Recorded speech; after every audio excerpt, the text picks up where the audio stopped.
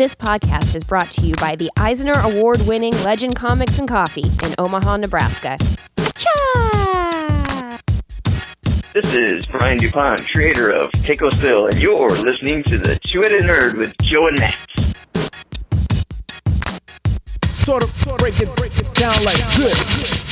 Broadcasting from the Ziggurat in Omaha, deep below the metro area, it's my pleasure to welcome you to episode 193 of THN, where we are talking comics and nerd news for the week of Wednesday, January 14th. Folks, my singing voice is back.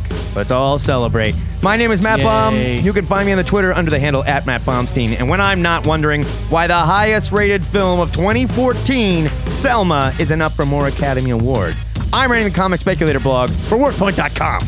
And I'm Joe Patrick. That's at JoePatrick116 on the Twitter. And when I'm not raising my fist for MLK Day and calling out the old white racist Brotherhood of Academy voters, I'm the black, bad, ironclad manager of Legend Comics and Coffee in Omaha, Nebraska. Yes, y'all. In this week's episode, you'll hear our reviews of Star Wars #1 and Conan and Red Sonja #1. It's an all 1980s revisited show. Yeah. After that, we'll review 10 more of this week's new comics. Faster than Spike Lee, Luke Cage, and Black Goliath can start a full-on riot during the ludicrous speed round. Then, we'll visit the THN Sanctum Sanctorum. We're returning to our hushed voices and arcane magics while we talk about 2 of next week's comics. And finally, the comic pushers are back, and Joe Patrick has no excuse not to rap this week. So, let's start some fires, let's take to the streets, let's celebrate the fact that my voice is back, and let's talk about this week's big news! Can't do that with laryngitis. No.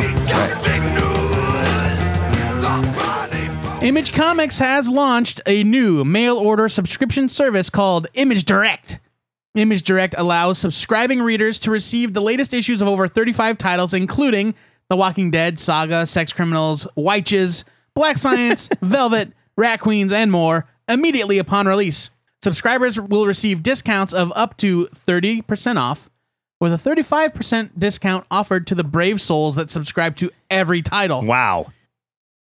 In a press release from Image, publisher Eric Stevenson said, quote, "Even with all the wonderful work our retail partners in the direct market do, the number one comment we get from fans is they frequently can't find the Image titles they're looking for. Given that there are fewer comic book stores than ever, we're hoping that Image Direct makes our titles available to fans who don't have easy access to a local comic book store or whose shop doesn't carry the full range of Image titles," end quote. Now, I never had comic subscriptions as a kid, but I can't imagine a hardcore collector being okay with a mail carrier manhandling their comics. Do you think this is a good idea, Matt Baum? I did have a subscription as a kid, and I loved it. I loved going to the mailbox and finding my X-Men books and stuff like that. They were never in good condition. No, never. Yeah, they never were. Because mail carriers don't give a Yeah, and I don't think this is for those kind of hardcore collectors. It's for the 10-year-old boy that just can't wait to get his hands on the next issue of Bitch Planet. I guess, or Bomb Queen, I suppose. I don't know. Although I wonder if they workshopped the name Up Your Butt Diamond for this mail service at all. I'm curious what you think as like a retailer. Okay, yes. Do you see this as a shot across the bow, or no? Because some do. This is all sure. I can think of one right now in particular. I know that this is all spin and everything, but I do appreciate Eric Stevenson is often talking about how important the direct market is to what Image does. Yeah, and he cares. He's a smart guy. So while I can see how some retailers might instinctively kind of tense up at this idea, there have been subscriptions forever. Yeah, this is nothing new. And are you really going to lose a slew of customers that are willing to get thrashed copies of their comics in the mail to get a discount? Probably not. And the other side of this is, he's right. There's a lot of shops that can't afford to order stacks of every Image #1 that come out, and you don't know which ones are going to be hot. And you're calling your shot. And, we're spoiled in Omaha, but it's true. There are a lot of people, a lot of comic readers out there that just don't have comic shops anywhere near them. We hear from people every day in cities where we're like, really? There's Columbus, Ohio doesn't have a comic shop? Like, seriously? Does Columbus, Ohio? I don't know. I'm just citing one. But we're shocked when it's always like, that's a pretty good sized town. I can't believe that. Right. We are very spoiled here, and it's easy to lose sight of that. And then on the other hand, I can't fault Image for No. saying, hey, we have this product and we have the means to get it directly into the hands of the readers. Yeah, man. And so it's a good thing for them. I think the biggest question here is how big will this be? That's what I'm curious about. I don't see it being huge. No, I don't either. And, if Image makes a little bit of scratch off of it, then that's good for them. Good. And if it puts more comics in someone's hands that they couldn't get before. Absolutely. Also good. Good thing. But the idea that readers will leave comic shops in droves just to get their Image comics a little cheaper, I just don't see it happening. Something to note is that unlike digital, which is what I think is the current solution for people that don't have access to a comic shop, these books will be cheaper. And 30% is cheaper than what even like real big comic shops give people for discounts in their pull files. Yeah, absolutely. That's a pretty steep discount. That's almost a retailer discount. Well, I mean, retailer discount is usually at some least cases half, but smaller shops, they might only get it like a 40% discount. I think it starts at 35 or something like that and goes up from there. It depends on the publisher. It's not important, but it's interesting that they're doing this at such a deep discount. Yeah. But I mean, that's what you can do when you have no middleman. I suppose. And it also shows they believe in it. Here's where I think that some direct market retailers can get a little bit concerned. How long before this kind of thing emboldens publishers to say, okay, our digital books are 30% off? Yeah. I hadn't considered that. That's a real question. Other than to keep retailers happy, there is literally no reason why digital comics are as expensive as regular comics. Nope. So we will see. But as far as the subscription thing goes, more power to them. If it gets the books in more hands, that's great. And not every book Image publishes is available. So maybe it's going to drive people to retailers. Who knows? Right on. Marvel Comics has announced a new promotion called True Believers, a line of $1 reprints of some of the publisher's most popular stories launching in April. The first wave of titles will include the first issues of Infinity Gauntlet, Marvel Zombies, Age of Apocalypse, Civil War, Planet Hulk, House of M, Old Man Logan, Armor Wars, Miles Morales, Age of Ultron, and Powers. There's a TV show coming out. Oh, that's right. I thought it was a video game TV show. Anyway, in Marvel's press release, Senior VP of Sales and Marketing David Gabriel said, quote, "These are some of the most popular stories in recent memory. We're proud to bring them to fans in a new format that will allow them to sample some of Marvel's best and brightest gems. Each of these issues are the perfect place to start for fans curious about Miles Morales, the Age of Apocalypse, yada, yada, yada." You get it. Joe. Spot on, David Gabriel impression. Yeah, that was great, right? Mm-hmm. What do you think of these $1 reprints? Are they a good way to hook new readers, or are they just copying Dark Horse?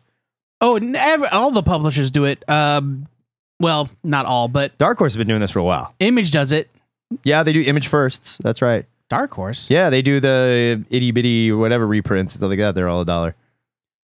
Well, yeah, I mean, I think cheap reprints of popular first issues is a smart idea. Yeah, and lots of publishers do it. Retailers can get them for nothing too. That's the real bonus. Yeah, I mean, a lot of times we'll give Image firsts away for free. That's what I'm saying. If we're talking about Saga, for example, and the person seems kind of interested, but they're not real sure, we'll say, hey, look, just take this. Right. Here's a reprint of number 1. It's on the house. Why not get if you like it, come back for volume 1. Drop them in people's pull files that you're like, hey, it's free. Take it away. See what you think.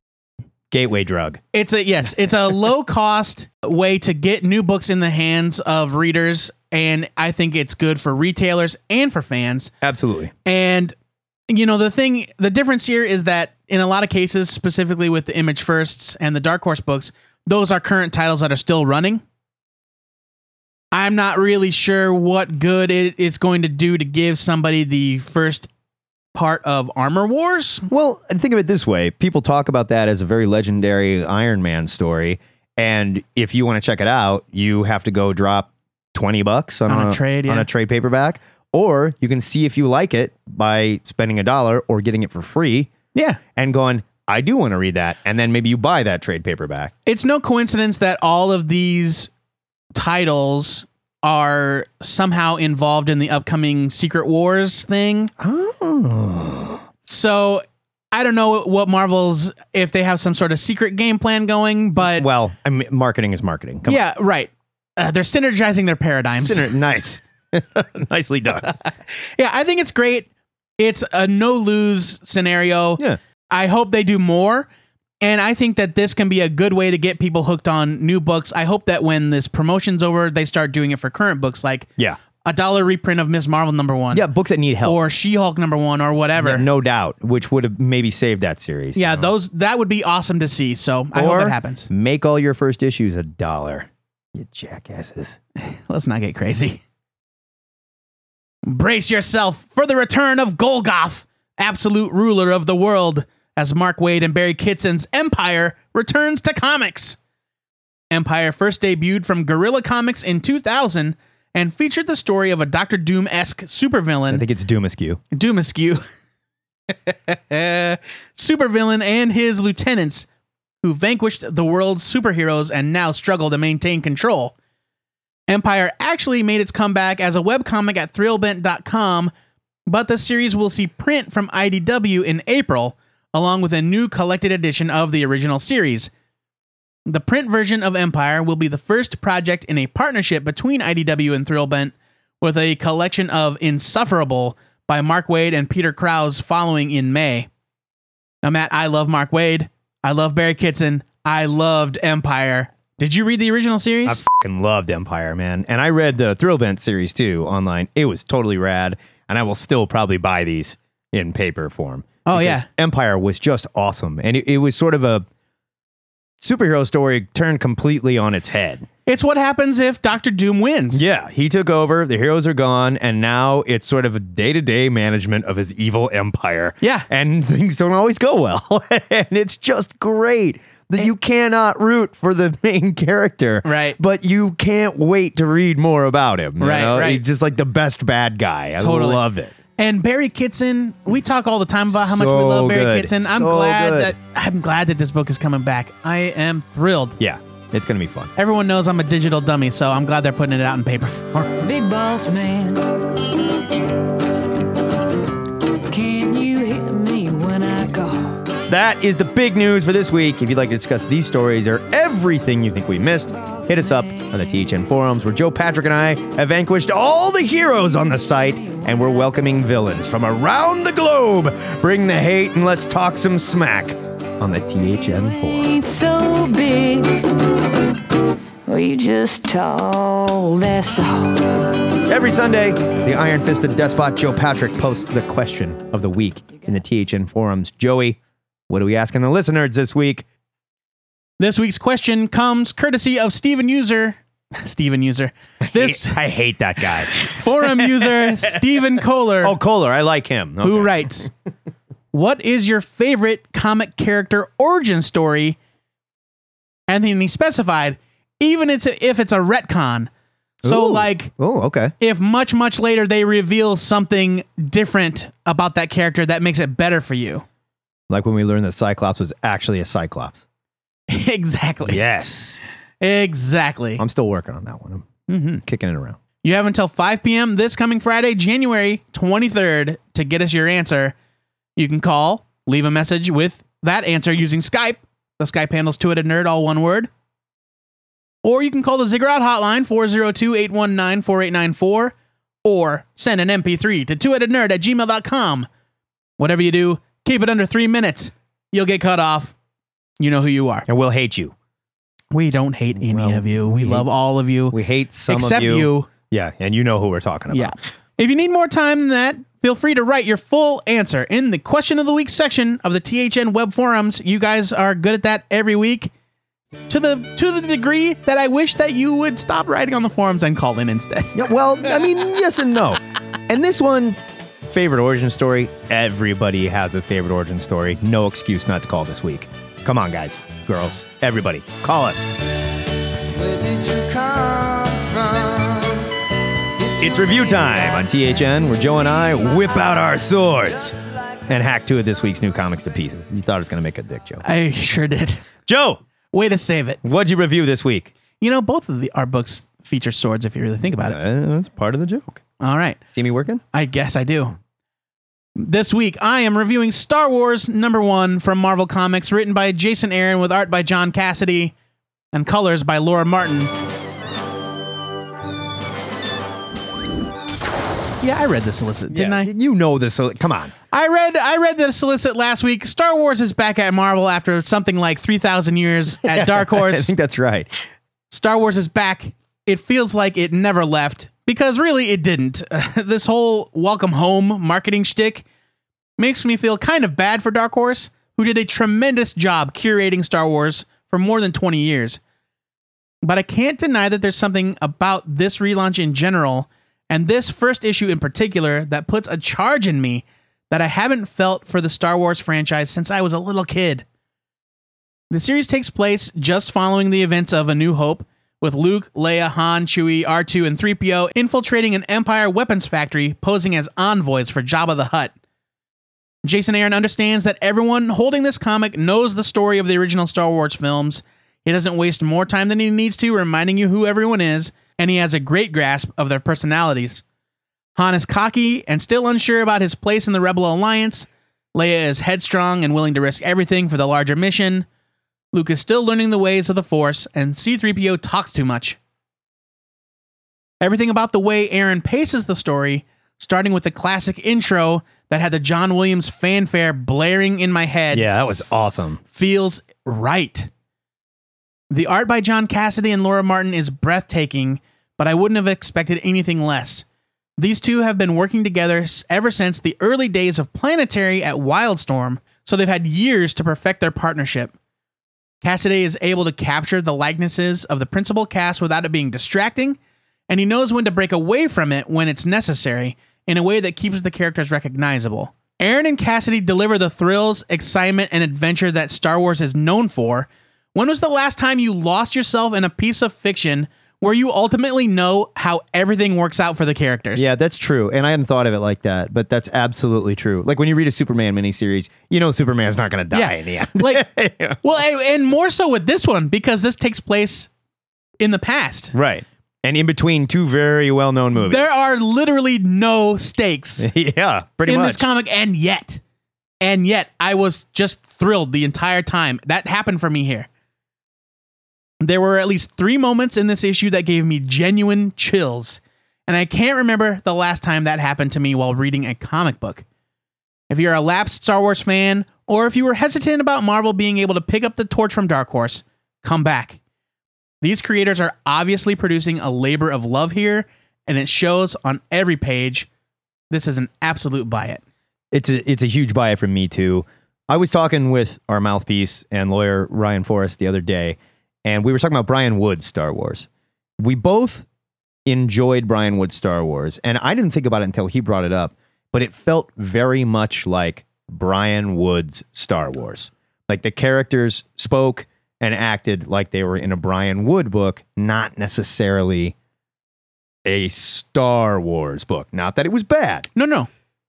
Is it fair to say that because of Dark Horse having the license for so long and the sheer amount of Star Wars material that they produced a month, that even though that book had the classic characters and was set during that classic time period, they were so focused on telling a different story? I don't know.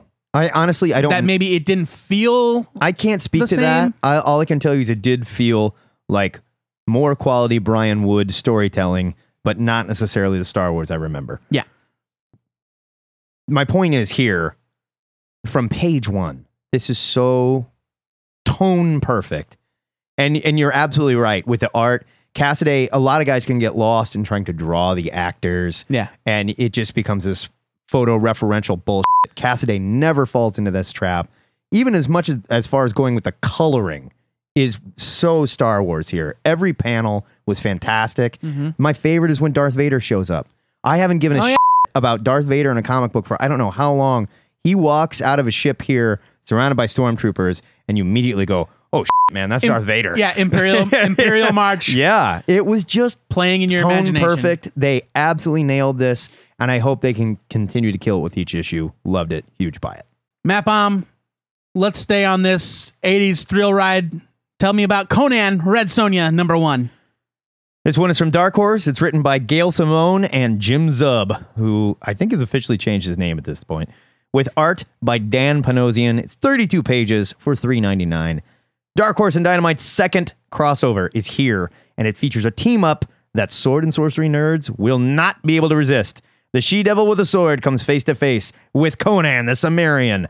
Not since Brigitte Nielsen rubbed muscles with Arnold Schwarzenegger in the 1985 Red Sonja movie, even though Arnold was supposed to be a character named Calidor, he was still Conan to me. Have we seen a barbarian team-up this savage?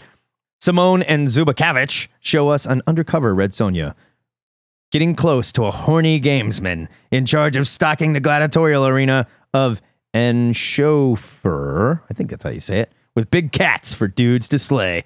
Sonya's, of course, playing it cool, using her feminine wiles to trick the horny gamesman into letting her into the castle where her real prize is hiding, a small chest she's been sent to steal. As it would happen, another thief is on the same job, and his name is Conan!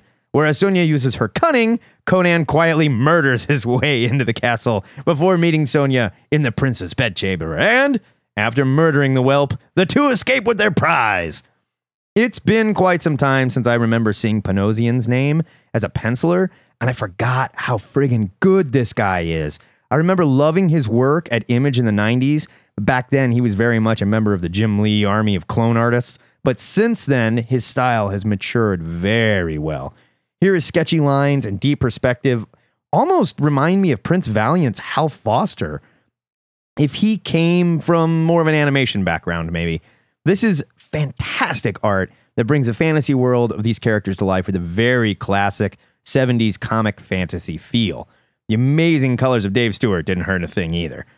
While I'm not sure who wrote the bulk of the story, Zub and Simone work seamlessly to give both of these characters distinct voices and personalities, and unlike a lot of forced team-ups, this one was handled very well. It doesn't look like it's going to devolve into some stupid love story. We didn't have to worry about the, let's fight and then team up against a common enemy.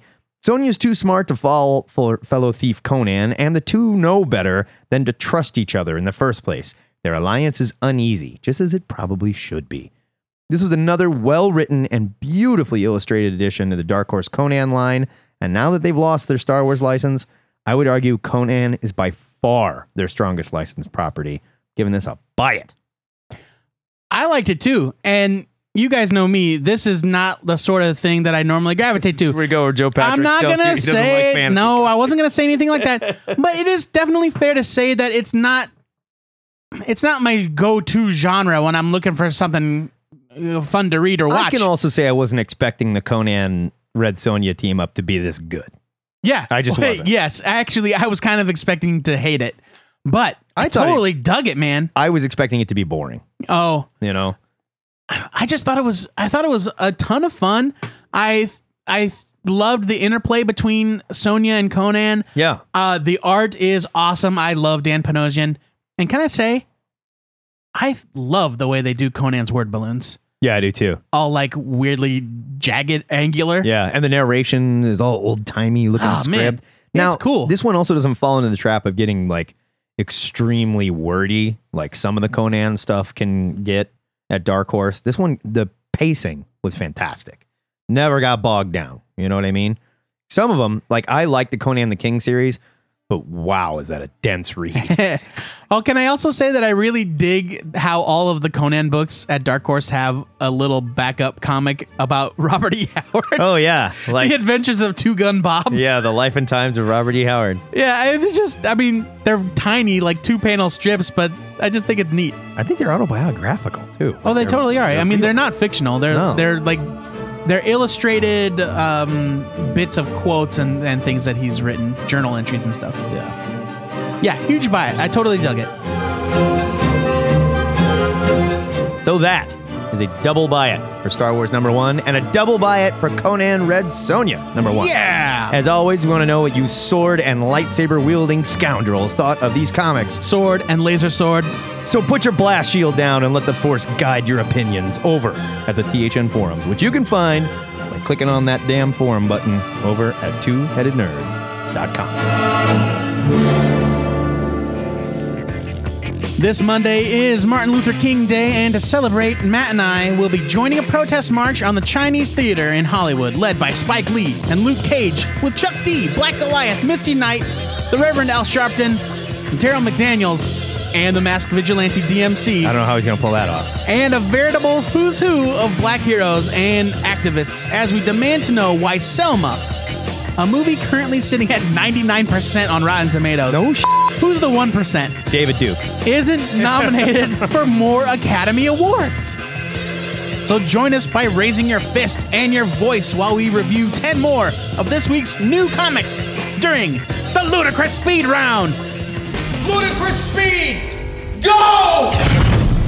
Vampirella number 100 from Dynamite. Everyone's favorite bikini-clad vampire/alien hits 100 issues at Dynamite and gets a supersized issue with 5 different short stories written by Tim Seeley, Eric Troutman, Brandon Jerwa, and 2 other people I didn't recognize. While I've never been a big fan of Bad Girl comics, Vampirella stands apart from the others as a well-established, strong female character with rich history going all the way back to 1969.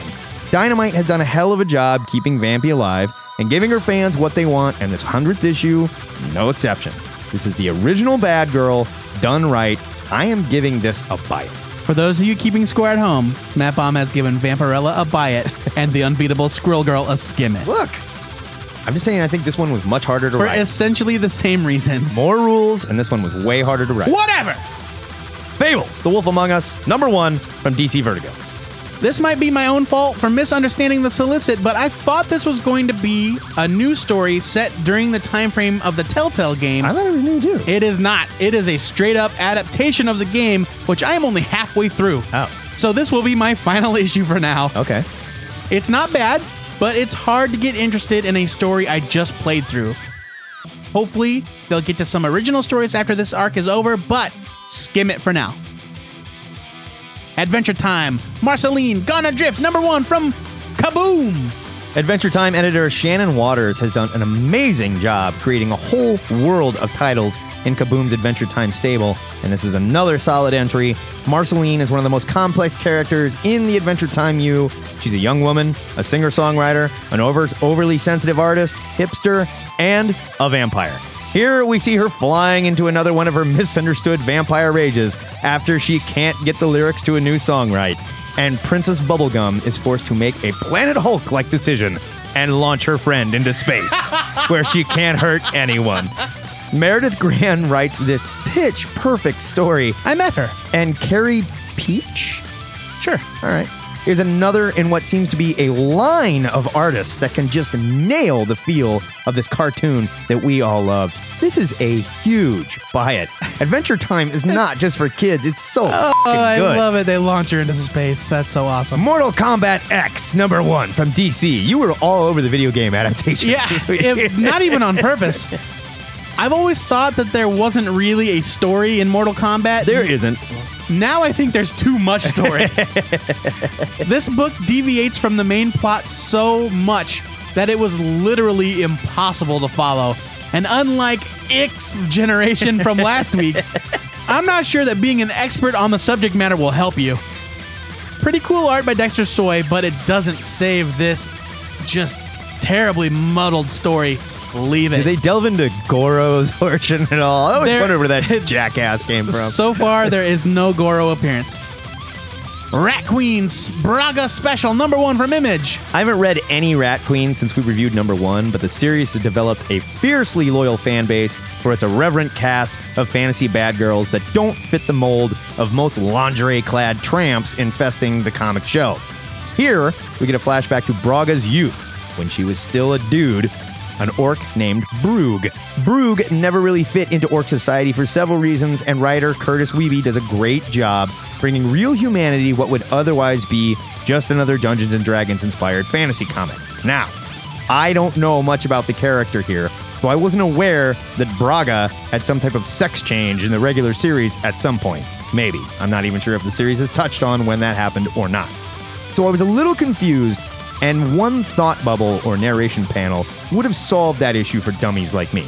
Regardless, I think Wiebe was trying to establish that Braga's sex change isn't necessarily the only thing that defines the character, and he did a great job doing so. I did find the coloring on Tess Fowler's art a little dark and muddy. It was kind of... Yeah, it's... everything was like... a little... It had gray mixed in with it. Yeah, and it just made it look a little too soft and out of focus. But not bad.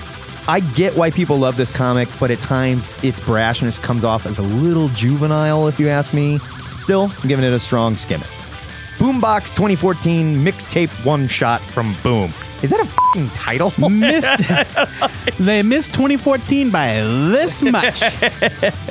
I thought this was just going to be a normal, extra-length anthology comic, but man, was I wrong. The Boombox mixtape is an oversized, almost graphic novel-like collection of some of the stories that you'll find under this Boom Studios imprint. Teen Dog, Lumberjanes, the upcoming Great Warrior series, all awesome.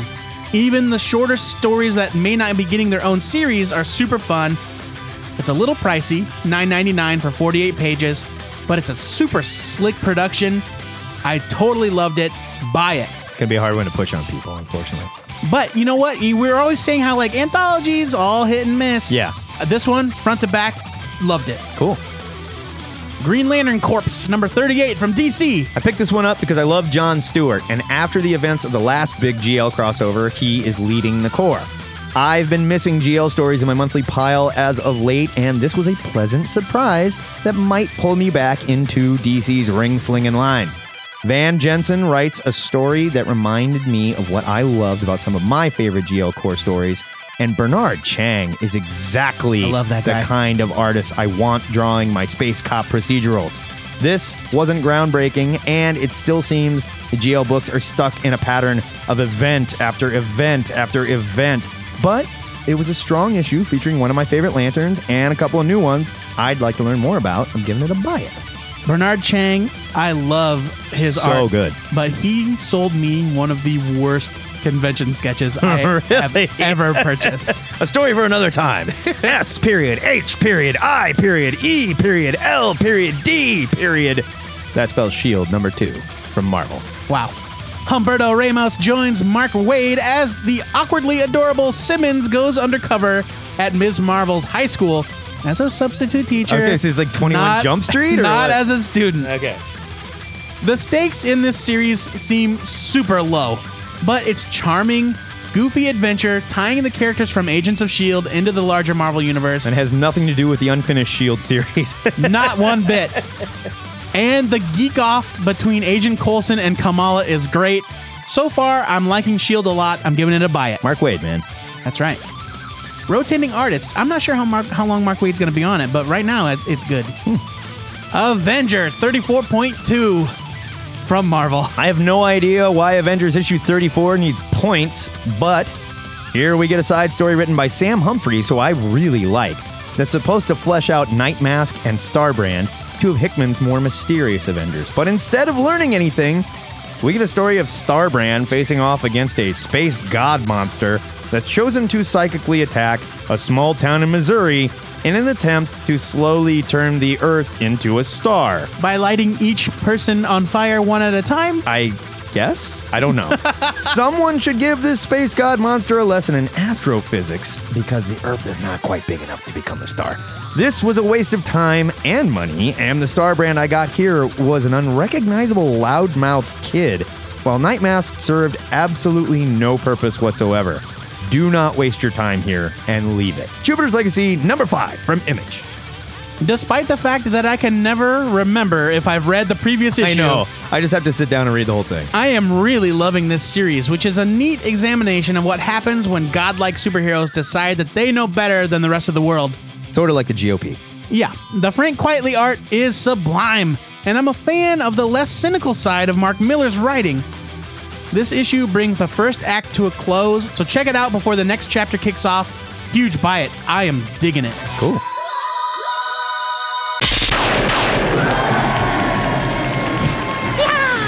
That is your ludicrous speed round, and is the sound of vampire babies getting captured by Venezuelan hunters. They may, or I don't know if they are Venezuelan or not. They were South America. As seen in this week's Vampirella number 100 from Dynamite. I challenge you to find a better vampire baby impersonation on the internet. I challenge you. The gauntlet has been dropped. Because Brian DuPont demanded it, we return to the hushed, whispering tones appropriate for the mystic secrets we investigate in the THN Sanctum Sanctorum. This week, we're smoking a spliff laced with Wendigo hair and poring over our new D&D monster manual with our D&D monster expert, Monster Manuel. Joe, let's take a break from our investigation into the mating habits of the shambling mound and talk about what we're excited to read next week. That's grosser than you think. Next week, I'm excited for Galaxy Quest. I think we could do the rest of this in normal. Oh, I was totally going for a Zorak vibe. Yeah. Next week, I'm excited for Galaxy Quest. The Journey Continues #1 from IDW. Everyone should be excited for this. Written by Eric Burnham. That dude is pretty good, I hear. Illustrated by Nacho Arantz. Here's your solicit. Once upon a time, a troupe of has-been actors that starred on an old sci-fi show were enlisted by an alien race to save them from an intergalactic tyrant. Despite being way out of their depth, the cast somehow managed to save the aliens and stay alive, but their actions in outer space may have had dire consequences for another world. Join us this January as the cast of Galaxy Quest returns for another bombastic journey into space. No apologies. I fucking love Galaxy Quest. I love Galaxy Quest too. It was great. And the Galaxy Quest comic they had a few years ago, It was fun. Super fun. Yeah, it was really fun. I'm really glad to have it come back, and I believe this is just like a direct sequel. Fair enough. I'm into it. Yeah. Matt Baum, what's your pick for next week? My pick for next week is Holy Fuck #1 from Action Lab / Danger Zone, written by Nick Marino with art by Daniel Aruda Massa. Let it be known that while looking for my pick, I was wearing a t-shirt with the words Holy Fuck written on it. I shit you not. True story. Here's your solicit. Why is a nun barging into a seedy Tokyo karaoke bar in the middle of the night to find a sleazy, naked man smoking meth? Because that man is Jesus, and Sister Maria needs him to help her and Satan stop humanity's mythological gods from fucking up the earth. There is a growing stable of badass Jesus comic books. It's become a little cottage industry in the comic book world. Yeah, it's like a genre. I can't get enough of it. Between Jesus Christ, Zombie Slayer, Battle Pope, and this, man, they're all fun. I talked to Daniel Marino. I talked to Nick Marino a little bit via email. Super nice dude. Okay. Excited to review this on the show. About Dan Marino, quarterback of the Miami Dolphins. Legendary quarterback of the undefeated Miami Dolphins. Star of Ace Ventura: Pet Detective, Dan Marino. Well-known drunk, Dan Marino. Oh. It's true. The THN trade of the week goes to March, book 2. Man, I didn't even know you were going for a Martin Luther King theme when I picked this. This is a good. Hey, we're on the same level here. This book is from IDW / Top Shelf, a story that we recorded for last week's show but cut for time. True. Written by Congressman John Lewis and Andrew Aiden with art by Nate Powell. Here's your solicit. Congressman John Lewis, an American icon and one of the key figures of the civil rights movement, continues his award-winning graphic novel trilogy with co-writer Andrew Aiden and artist Nate Powell. After the success of the Nashville sit-in movement, Lewis's commitment to social change through nonviolence is stronger than ever. But as he and his fellow freedom riders board a bus into the vicious heart of the Deep South, they will be tested like never before. Their courage will attract the notice of powerful allies, and once Lewis is elected chairman of the Student Nonviolent Coordinating Committee, he'll find himself helping to lead the greatest demonstration in American history, the 1963 March on Washington for Jobs and Freedom. Super excited about this. I did not read March Volume 1. I need to read that really badly. Amazing. They're supposed to be just absolutely incredible. Yeah. I'm really happy that this is coming out. After you've finished researching the best way to dispatch a horny cloud giant, let us know what you're excited to read next week over at the THN forums. I don't know why I did that. Guess I mean we're doing good things. Yeah.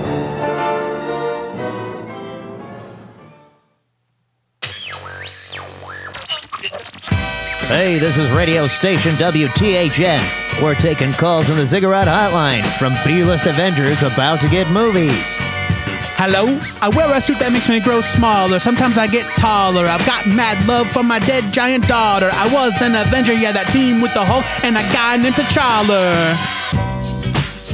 The T'Challa line kills me every time. That was excellent. The comic pushers are in the house, and they're moving highly addictive comics to nerd junkies quivering in the streets. This month, A shirtless, sweatpants-wearing skeever who wishes to remain anonymous writes via email, Dear Comic Pushers, after watching the Ant-Man trailer that hit the web last week, I realized I don't think I've ever read any Scott Lang stories. I've read some Hank Pym, but never really felt attached to the character, but I'm willing to give this new, Ant-Man, a chance. So how about a few of Scott Lang's greatest hits? Sincerely, please don't read my name on the air, because I don't want to look dumb in front of the comic nerd Illuminati. I have good news for you, Anonymous. They don't listen to this show. Also, it's the internet. Nobody knows who you are anyway. It's true. It's true. Let's talk about it, though. This is something I didn't think about, but a lot of people don't know much about Scott Lang. We take stuff like this for granted because we're reading crap all the time. The opportunities to enjoy Scott Lang solo stories are probably few and far between. Few and far between, to be kind of generous. But the dude's been around since the late 70s. You know what? I didn't even know that. Yeah, so 1979. For some reason, I thought Lang was a product of the last 10 years. No, sir. But that's really where he's kind of popped up and sort of gained some traction, right? Well, sure. But so that's where we'll start. Scott Lang first appeared in the pages of Avengers 181, 1979, written by David Michelinie with art by John Byrne. They created him. He was a criminal. And then he became Ant-Man in a story in Marvel Premiere number 47, also in 1979, the very next month, as a matter of fact, as that Avengers issue. Wow, there must have been an outcry. By the same creators. So they kind of shepherded him from this character that was a criminal, but he was like a good-natured criminal that was only stealing to provide for his family, Did he steal the Ant-Man costume back then? Is that how he became Ant-Man? I believe he had to steal the costume in order to save his daughter. She was sick with a heart condition. He stole the Ant-Man suit to rescue her doctor from a supervillain, Darren Cross, who is going to be in the Ant-Man movie as Yellow Jacket. So they're sticking pretty well. I was going to say they're sticking close to the origin. They're not, but I mean, they're using a lot of the same. Not the movie origin, but the origin of Scott Lang that we know now in the comics is still pretty much the same. He stole the costume. Hank let him keep it. Yeah, I mean, he proved himself as a hero, and he ultimately became an Avenger and a member of the Fantastic Four. Proved himself a hero by stealing. So there you go, kids. Yeah.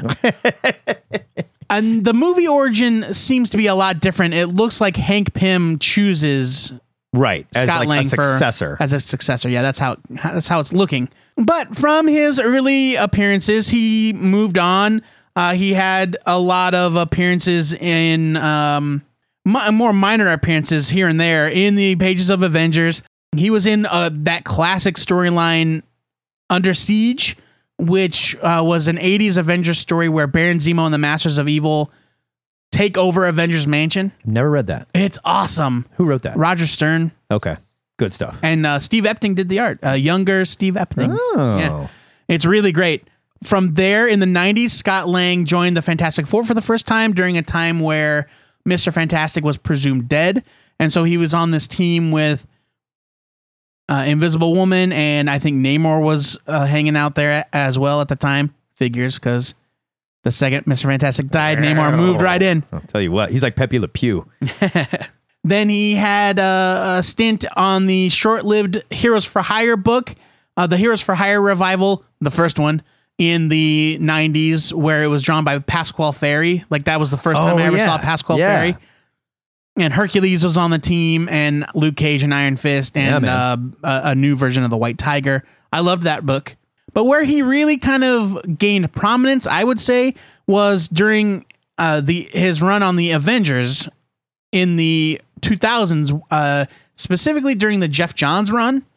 I didn't realize that was Scott Lang. I thought that was Pym. No, Hank Pym. He was on the team as Giant Man during the Kurt Busiek run. That's right. Okay. And then he went back to being Yellow Jacket. Yes. But that was kind of a complex story because I think it was like a doppelganger or something. Anyway. Hey-oh. Scott Lang joined as Ant-Man during the Jeff Johns run. And there were some great scenes where Hank Pym constantly butting heads with Jack of Hearts, because Scott thought Jack was this kind of slacker hero that didn't really take it too seriously and, maybe wasn't worthy of being with the Avengers. He does look like a walking slot machine. He does look like a walking slot machine. And they just happen to have playing cards in space, I guess. Sure. Well, no, Jack of Hearts is from Earth. Oh, was he? Yeah. Oh, he just became a space character later. Yeah, he kind of ended up after his first appearance, he was bumming around space. Okay. Because he's got kind of cosmic-y powers. Hey. But it was kind of a Hawkman Green Arrow kind of relationship. Oh. I didn't know that. Where they were teammates, but they kind of hated each other. Okay. But eventually, Scott grew to respect Jack of Hearts because Jack sacrificed his own life to save Scott Lang's daughter. And we haven't seen Jack since, have we? Well, Jack made a comeback. Jack died. Right. In that story. He exploded. Right. Because Jack of Hearts' whole deal is that his cosmic powers were consuming him and he had to spend like 12 hours a day in this special room that diffused him. I remember that. But he spent too much time out of the room helping Scott find his daughter and save her from this kidnapper. And his butt turned inside out. That he had to fly into space and detonate. Yep. So yeah, but that's another installment of the Comic Pushers. His space butt turned space inside out. That's for the Comic Pushers question about Jack of Hearts. There we go. Coming next month. But yeah, that for me was a great time for Scott's character, that Jeff Johns run, because that was just more of the Jeff Johns that we talk about, really great with character interaction and interpersonal stuff. Definitely. And he really did a good job building up that character. Not too long after that, unfortunately, Bendis killed off Scott Lang in Avengers Disassembled when the Scarlet Witch caused a zombified Jack of Hearts to come back and explode outside of Avengers Mansion. He's just like, she is just always causing problems. Like, it's true. Nobody should want her around ever. Scott Lang was resurrected in Avengers: The Children's Crusade by Alan Heinberg and Jimmy Chung. So good. It was so good. Essentially, Iron Lad and the Young Avengers rescued Scott Lang from the moment of his death and then brought him forward in time.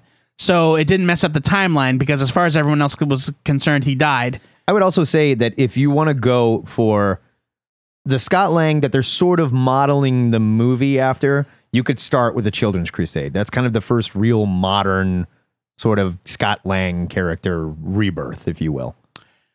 Sure. I mean, from there, he goes immediately into FF by Matt Fraction and Mike Allred. Which was wonderful. And I like that as well. I feel like the version of Scott Lang that they're going for from the movie has not really been seen in many, many years. The Scott fair. Lang that was a thief. That's fair. Because Scott Lang in the FF, in Fractions FF, was very capable. He was intelligent. He was capable. He was good with the kids. Well, and he was also like mourning his dead daughter. Like the first story arc is about him plotting to kill Dr. Doom. It was great. Yeah, I love that book. And he kicked Dr. Doom's ass. It was great. But spares his life because he's a good guy. Ant-Man.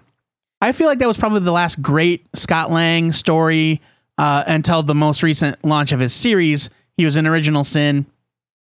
Who cares? Yeah. He was a very minor part of Original Sin. Yeah. He got to dig giant bullets out of the Watcher's brain or whatever. That was something. I feel like the movie version of Scott Lang might be taking a little bit from the Irredeemable Ant-Man, which was a different character altogether. That character, Eric O'Grady, was a S.H.I.E.L.D. agent, but a terrible S.H.I.E.L.D. agent. Wasn't that Phil Hester created Phil him? Hester did the art on that series. Robert Kirkman is not getting a check for the movie. Well, I mean, Eric O'Grady, he kind of vanished. Is not. Yeah, I mean, that character's gone. Or they kind of spun his character into Scott Lang a little bit. Well, in the comics, Scott Lang and Eric O'Grady are very, very different. Right. Other than the whole thing where Eric O'Grady like straight up stole the Ant-Man costume. Yeah. And then used it against the wishes of everyone involved. Which apparently the Ant-Man costume is just laying around all over the place. Well, it was on the S.H.I.E.L.D. helicarrier, but Eric O'Grady was a S.H.I.E.L.D. agent. Right. So his job was to guard the Ant-Man suit, and he just took it. Okay. But I'm wondering if the movie is going to incorporate a little bit more of the thief aspect into the Scott Lang character, which has not been part of his character since the 80s. We don't really know yet, but we reviewed the newest Ant-Man book on last week's show, and it does seem like in that book he's talks about how he used to be a criminal and stuff like that. Right. And he stole things. So I have a feeling, yes, they're going to kind of incorporate that. Like, he's a superhero, but he's a screw up too. He's sort of like, what would happen to you or I if we ended up in this situation? I would probably not be great at it. None of us would. But, if you're a good guy, you'll get good at it or you'll die. But yeah, if I were to recommend some great Scott Lang stories, those would be the ones. That run on Avengers by Jeff Johns, and I think Olivier Coipel did the art. I believe you're right. His original appearances in the late 70s Avengers and that Marvel preview story, super awesome. John Byrne, or 70s and 80s John Byrne, amazing art. Oh yeah. And then Children's Crusade and the new FF and the new Ant-Man. And truthfully, the new Ant-Man book caught you up on pretty much everything you need to know about Scott Lang in the first 10 pages. Yeah, it's true. Other than those few stories that we mentioned, anytime you really see Scott Lang bopping around, he's always kind of secondary. Yeah. Or even tertiary, just kind of in the background of crowd scenes. This is definitely his first big shot. Yeah, I feel like that those were his major opportunities to shine as a character. There you go, Anonymous. Scott Lang's greatest hits and what you can do to catch up before the movie confuses you even more with a slightly different origin for the character. Hope we helped. Before the movie reuses the names of existing characters and then gives them completely different histories. Right. If you are looking for a new comic series to ease your comic addiction, hit up the Comic Pushers. You can email us, you can tweet at us, you can even call us. Tell us what you're into, what you're looking for, and we will supply you with some highly addictive reads that will probably ruin the rest of your life. And don't be afraid to identify yourself. There are no judgments here. Yeah, come on, man. Seriously. I mean, we do judge you a little bit. Yeah, well, you know who we're talking about. Yeah, you. Yeah. You. Yeah. Sort of break it down like this. That is it for the MLK Memorial episode of THN. If you're not offended by two white nerds calling out white America in between comic book reviews, you can subscribe to this show on iTunes, Stitcher, or TuneIn, where we still need your star ratings, your reviews, your thumbs up, and your little hearts, because it helps us to connect with other potential listeners of all colors. Potential. It's back. It's back. Thank you to the latest sustaining donor, Zach Hollowell. That's 2 in 2 weeks. That's great. You guys, seriously, keep up the good work. We love you for it. And if you want to give us cash instead of feeding your new baby like Zach does, you can do so by clicking our Deadbeat Dad PayPal button at twoheadednerd.com. And if you want to become a sustaining member, it's as easy as clicking the Make This Donation Monthly box. And as little as $1 a month really does help. And if you're interested in sponsoring this poorly parented podcast, shoot us an email with the subject line, sponsorship. While you're there, you can find all the links to our contact info via Twitter, YouTube, Facebook, Skype, and the Ziggurat hotline, 402-819-4894. It's the only phone number you need to remember. It's the only phone number that exists. I don't know if that's true. Using this list of resources, you can beg the Comic Pushers for a new read. You can hit us with an Ask a Nerd question or trivia.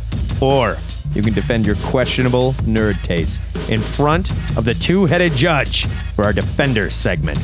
Or you can ask us to review your self-published comic, be it printed, digital, painted with baby food, whatever. And don't forget to go sign up with the THN forums, guys and girls. It's your little virtual piece of the Ziggurat where you can discuss this week's show, you can pick your racist Oscar winners, or you can just rap about this week's comic. I mean, it's not racist if Selma wins Best Picture.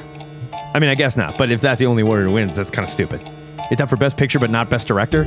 It's up for Best Picture, but not Best Cinematography. None of the actors are up for anything. What sense does that make? It's up for Best Picture, but not Best Sound Design. I mean, like, it doesn't make any sense. Remember to follow us on Twitter, like our Facebook page, and watch the forums if you want to get in on the Question of the Week discussion.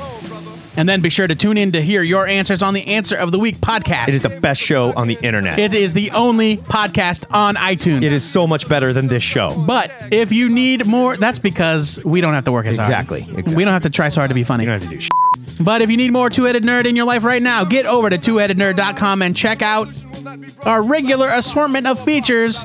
Nerd TV, Charlietron, Book Report, Ludicrous Speed Reviews, we got Saturday morning cartoons. About Goof Troop. Goof Troop, you guys. Goof Troop. I believe we're the only two people who will say the words goof and troop back to back on the planet today. I would take that bet. no one else is talking about Goof Troop. I would not take that bet. Next week, we're reviewing Black Sad Amarillo. When we play, take a look. It's in a book. Before we go, our weekly shout out goes to the Bobbies of jolly old England, who arrested one of the dangerous terrorists calling themselves the Lizard Squad, who were responsible for crashing both the Xbox and PlayStation networks over Christmas. Sons of bitches. Word to you boys for getting these dangerous cyber terrorists off the streets. And until next time, Pip pip to you, boys.